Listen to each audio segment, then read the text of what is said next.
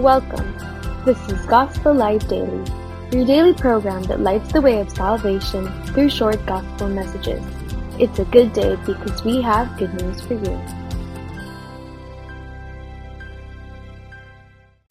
Our Gospel Light for today is taken from the book of Ecclesiastes chapter 3 verse 14. It says here, I know that whatever God does, it shall be forever. Nothing can be added to it, nor anything taken from it. Let's apply this verse to salvation. Whatever God does is perfect.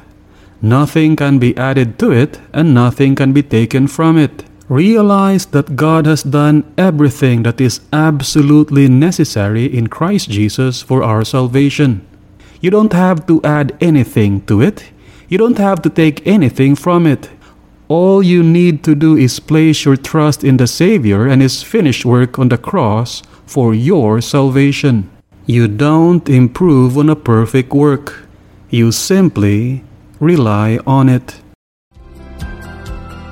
And this has been Gospel Light Daily. We pray that God who commanded, "Let there be light," has shone in your hearts.